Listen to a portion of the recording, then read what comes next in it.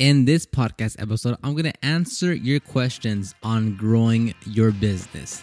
Coming up.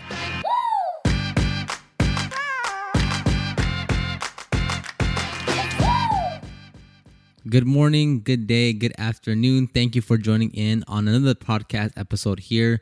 In this one, I'm just going to take your questions through Instagram, email, YouTube comments, and answer them right here. So if you want your questions answered, there's no real specific way. It's just you at some point send me a message or a comment, and if it's a good enough question, I will queue it up at some point and I'll answer it. Sometimes it'll just be here on a podcast episode. Sometimes I'll make a dedicated video to it.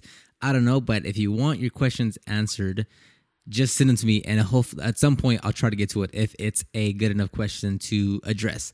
And before we get started, on January 15th, which is next Friday, which is a Friday, I'll be opening up enrollment into Detailing as a Business, my online course. I think this will be the last time that we have it at this price point, and then we're going to raise it up again because I will be adding more stuff to it, which will increase the value and such. So what have you? So Friday the 15th, I'll be opening up enrollment. Be on the lookout if you're on the email list or on Instagram. You'll be given the heads up there. So all I'm going to do is going to go through these questions, answer them, go to the next question, answer them, go to the next question, answer them, so on and so forth. So we'll be talking about pricing, about dealership, about a bunch of things we'll be covering in this podcast episode. So first question, there's no specific order. I just kind of picked and choose at random. I'm scared of spending too much time on customers' vehicles on things they won't even notice. How do you avoid that? So this is a good question because as a detailer, especially when you're first starting off, you get very into the weeds of trying to chase down every single little scratch, blemish, imperfection that you can. And when you are first getting started, and this can really be applicable at any point in your business and career, right? Like wherever you are in your detailing phase. But I see this especially in the beginning phase to where you think that whatever little blemish, scratch, imperfection is not removed or reduced, that will impact the customer's perception on the value or the results that you're generating for the customer, and they won't be happy, and they won't pay your prices, and they won't call you back, and they'll leave you a better review, and just this cascading effect of things that might happen if you don't try to produce perfection. So when you're working on a customer's vehicle, it is imperative that you clarify and communicate what's going to be achieved before you start working on the vehicle. That's probably the biggest thing about it. If you are doing paint correction, right, you have to clarify, is this going to be set, roughly 60%, 75%, 85%, 90%, 100% swirl-free finish, or not? Or, just what are the results that you're going to get? Because if you clarify and communicate that, hey, this is going to be an all-in-one, right? All-in-one, meaning it's going to remove a light layer, like a very light layer of swirls and scratches, and protect it at the same time. Then when you do the all-in-one step on the paint, and there's still plenty of swirls and scratches, well, that's fine, because the job of the all-in-one wasn't to do heavy correction, heavy polishing, and heavy swirl remover. That was not the point. It was just to remove the light layer, a very light layer of the light swirls and scratches that are in there, and protect it at the same time. So in that case, it's absolutely fine that there's still a bunch of swirls and scratches, because that was the point of the job. It's not to remove the heavy ones. It wasn't heavy defect removal. It was just to remove the light swirls and scratches on the paint. Okay, so on the other end, if you do say, hey, we can remove 85% of the swirls and scratches, it's going to take 14 hours, it's going to be $800.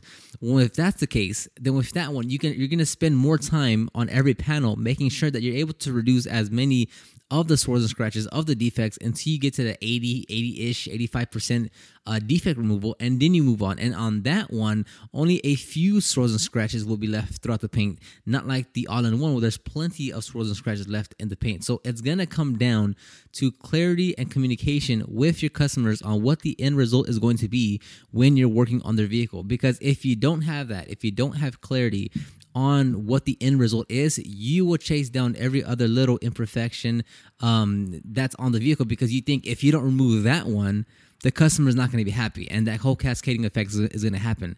So communicate, clarify what exactly is going to be the end result with the service. That is literally all you have to do. And at the same time, just through experience, just through repetition, you also have to get into the mindset, into the habit of saying, okay, this is what we were agreed upon. Yes, I could do the extra step to remove that, but that's not what we agreed on. That's not what I'm going to get paid on. Even if I do this, it's not going to impact the overall result of the vehicle. So I'll just leave it at that. Because it is like once, you're detailing all the vehicles or you want to detail and, you're trying to do the best you can. So you would try to, chase every little swirl, scratch, and imperfection in the paint or in the interior. And you can easily fall into that mindset. So in the beginning phases, it's going to be real hard. Like, you'll make that mistake. It's okay. Like I'm telling you, you're going to spend too much time on the customer's vehicle. Like, you're going to do too many things to try to make the vehicle look good. It's going to happen, and it's okay. You will get better as you go along. So don't freak out and be like, oh my God, like I spent an extra 3 hours. It was supposed to be 4 hours and I took 7 hours. I took 8 hours. It's okay. You're just getting started. You got to get those repetitions. You got to get the experience in order to really understand what it is you're doing, when to stop, when to keep on going, when to add a bit more time and energy into the service. So with time, you'll get better. Don't you worry about that portion. So second question here is, I'm working a 40-hour week at a car dealership, getting paid peanuts and underappreciated. Of course, most places do that. I'm looking at taking my side detailing business, mostly Saturday work, to the next level. Would like to hear some advice and pointers you may have. Okay, so 40-hour work week, not getting paid much, underappreciated, and you want to take your Saturday side gig, right? You're primarily working on Saturdays, and go more full-time with it. Number one is don't leave your job. Don't quit your job. I'm looking at my levels over there. We're good. Don't quit your job. Don't leave your job. Don't you can't expect to live off of or make enough money with your side business to continue the lifestyle that you have. Even that you are getting paid peanuts at your work, it is still a more sustainable option to be there at the dealership working 40 hours a week versus going on your own and doing your own thing.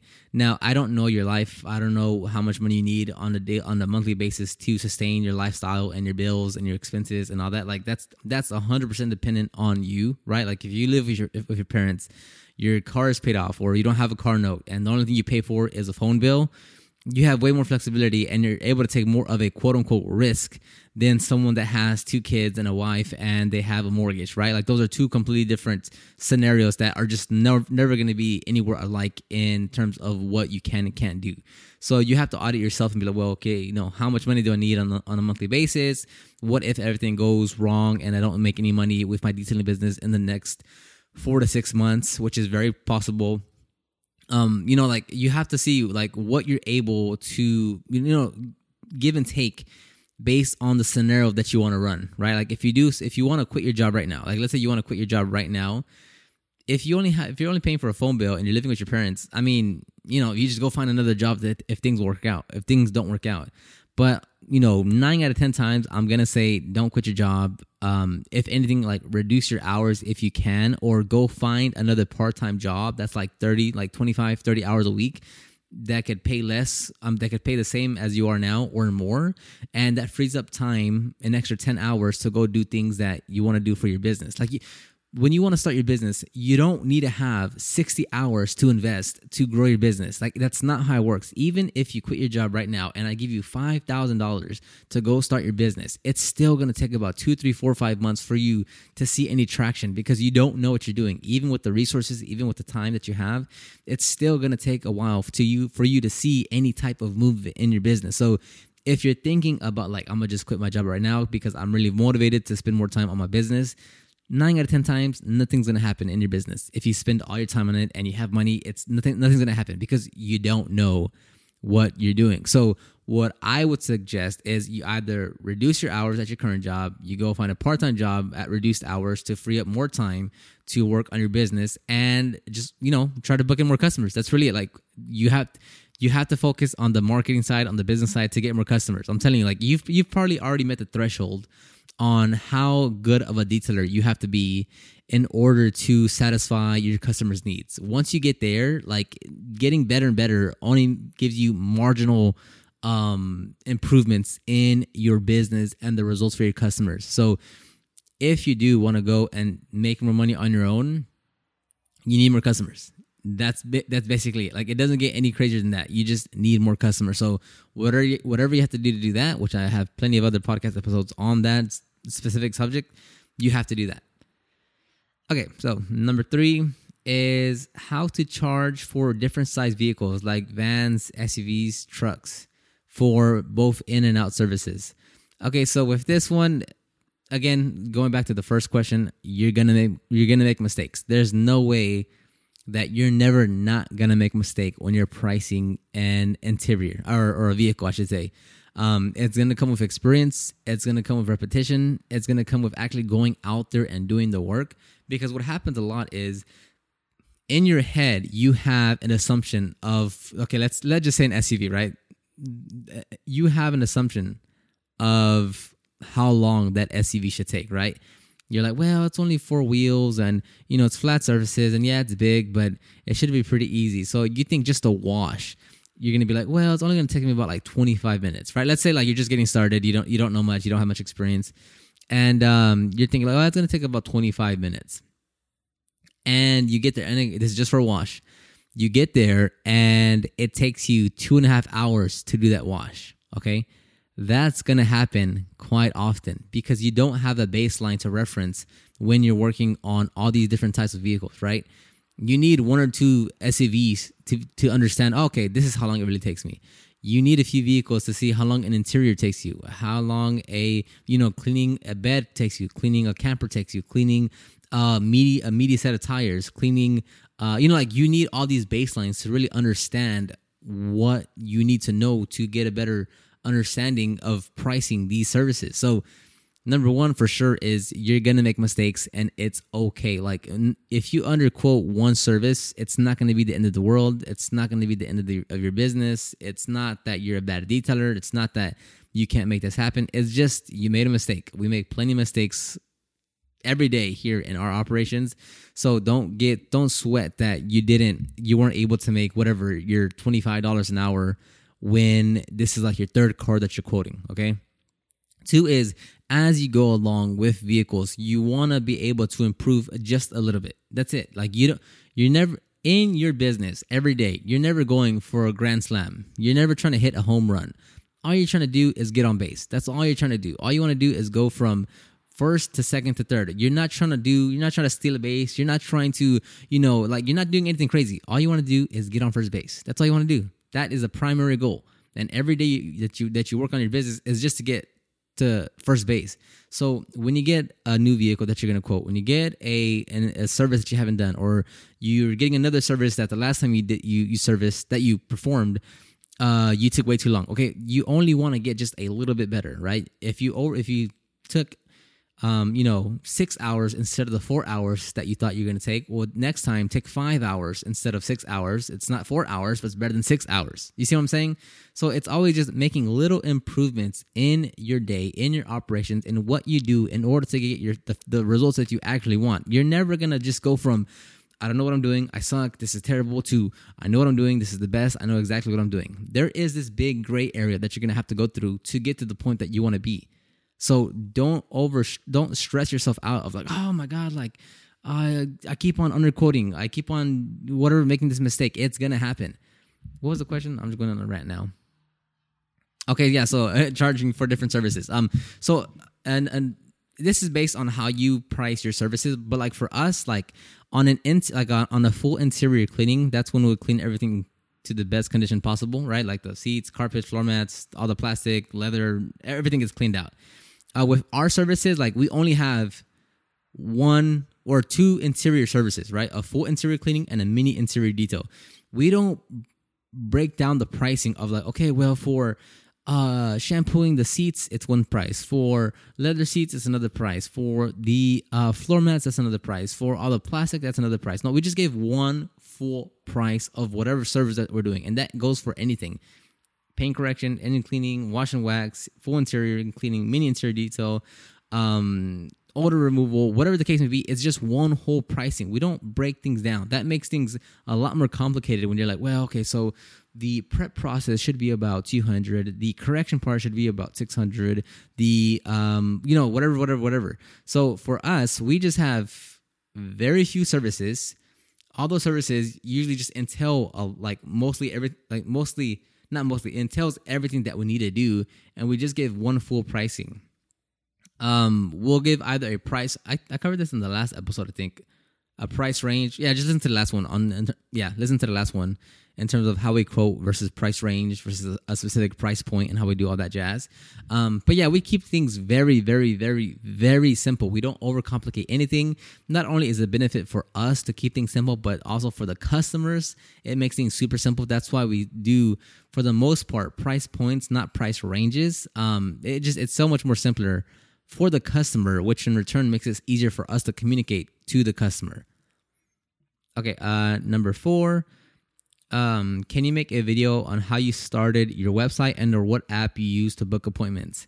So I've been using WordPress for the last 10 years now, I believe. So I am very, very, very familiar with WordPress. It is like second nature to me to do WordPress. I created many, many websites not for me, but for other businesses when I used to work at marketing agencies and such.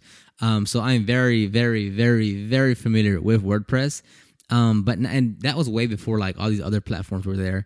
But if you're looking to start your website, and I suggest you make a website because you need a website, I would suggest like something like Squarespace or Wix. Just because I think those are actually friendlier to use than like WordPress. There's a lot more things you have to learn on your own that Squarespace and Wix can do a little bit better. But again, I would never use Squarespace just because I am so well versed in WordPress. Like I would never step away from WordPress. I wouldn't say never, but for the most part, I wouldn't step away from WordPress because that's just what I know. Like if you put me in Squarespace, I'm not going to know what to do on anything. Like I'll be so lost because I don't know where to click. I don't know what's this. I don't know what's that. Like I'll be like YouTubing and Googling a lot of things. So, like where you spend most of your time is where you get better at.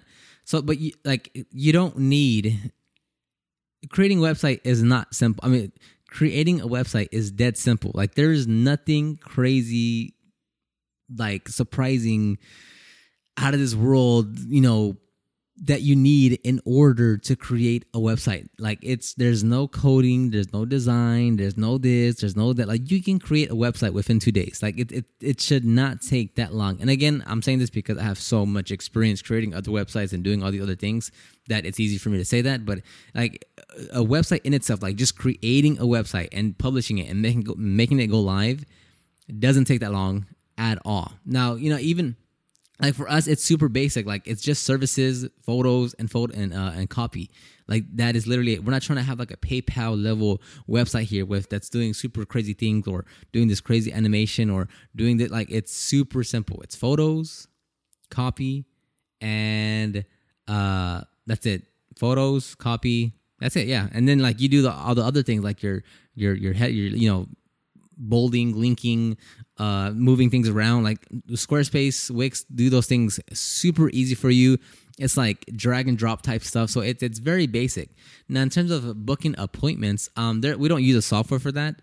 All of our customers come through us via like as far as talking to us via email, text message, phone calls, what have you, because like we still need to talk to the customer to make sure everything's on point.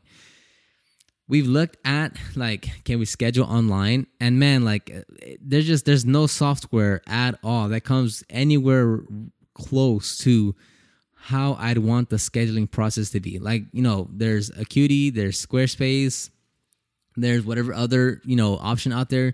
And they just fall so short on how I would want to execute a booking appointments online. Even with Jobber, they have a client hub that allows them to request services online, and I'm not happy with any of them. Like none of them would, all of them would be more headaches than anything.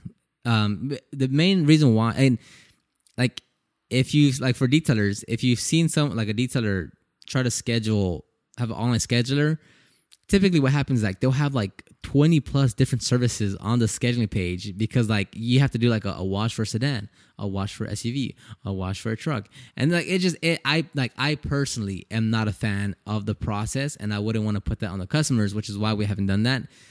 If at some point there is a software that I'm like, okay, this is exactly how I would actually want to execute it on, I would be more inclined to do it. But right now, based on all the software that I've seen, it's real like not ideal for the customer or for us. So I'd just rather not go into. I would rather not do that. Number 5, should you hire someone to do the marketing for you or learn it yourself? This one, like, what's important in your detailing business, right? What are the key things that will continue to grow your business month after month, year after year?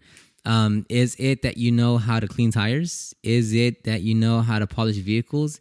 Is it that you know how to hire employees? Is it that you know how to get customers, right?